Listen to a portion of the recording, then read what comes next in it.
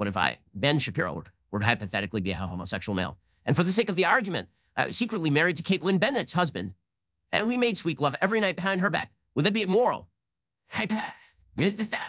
Asking.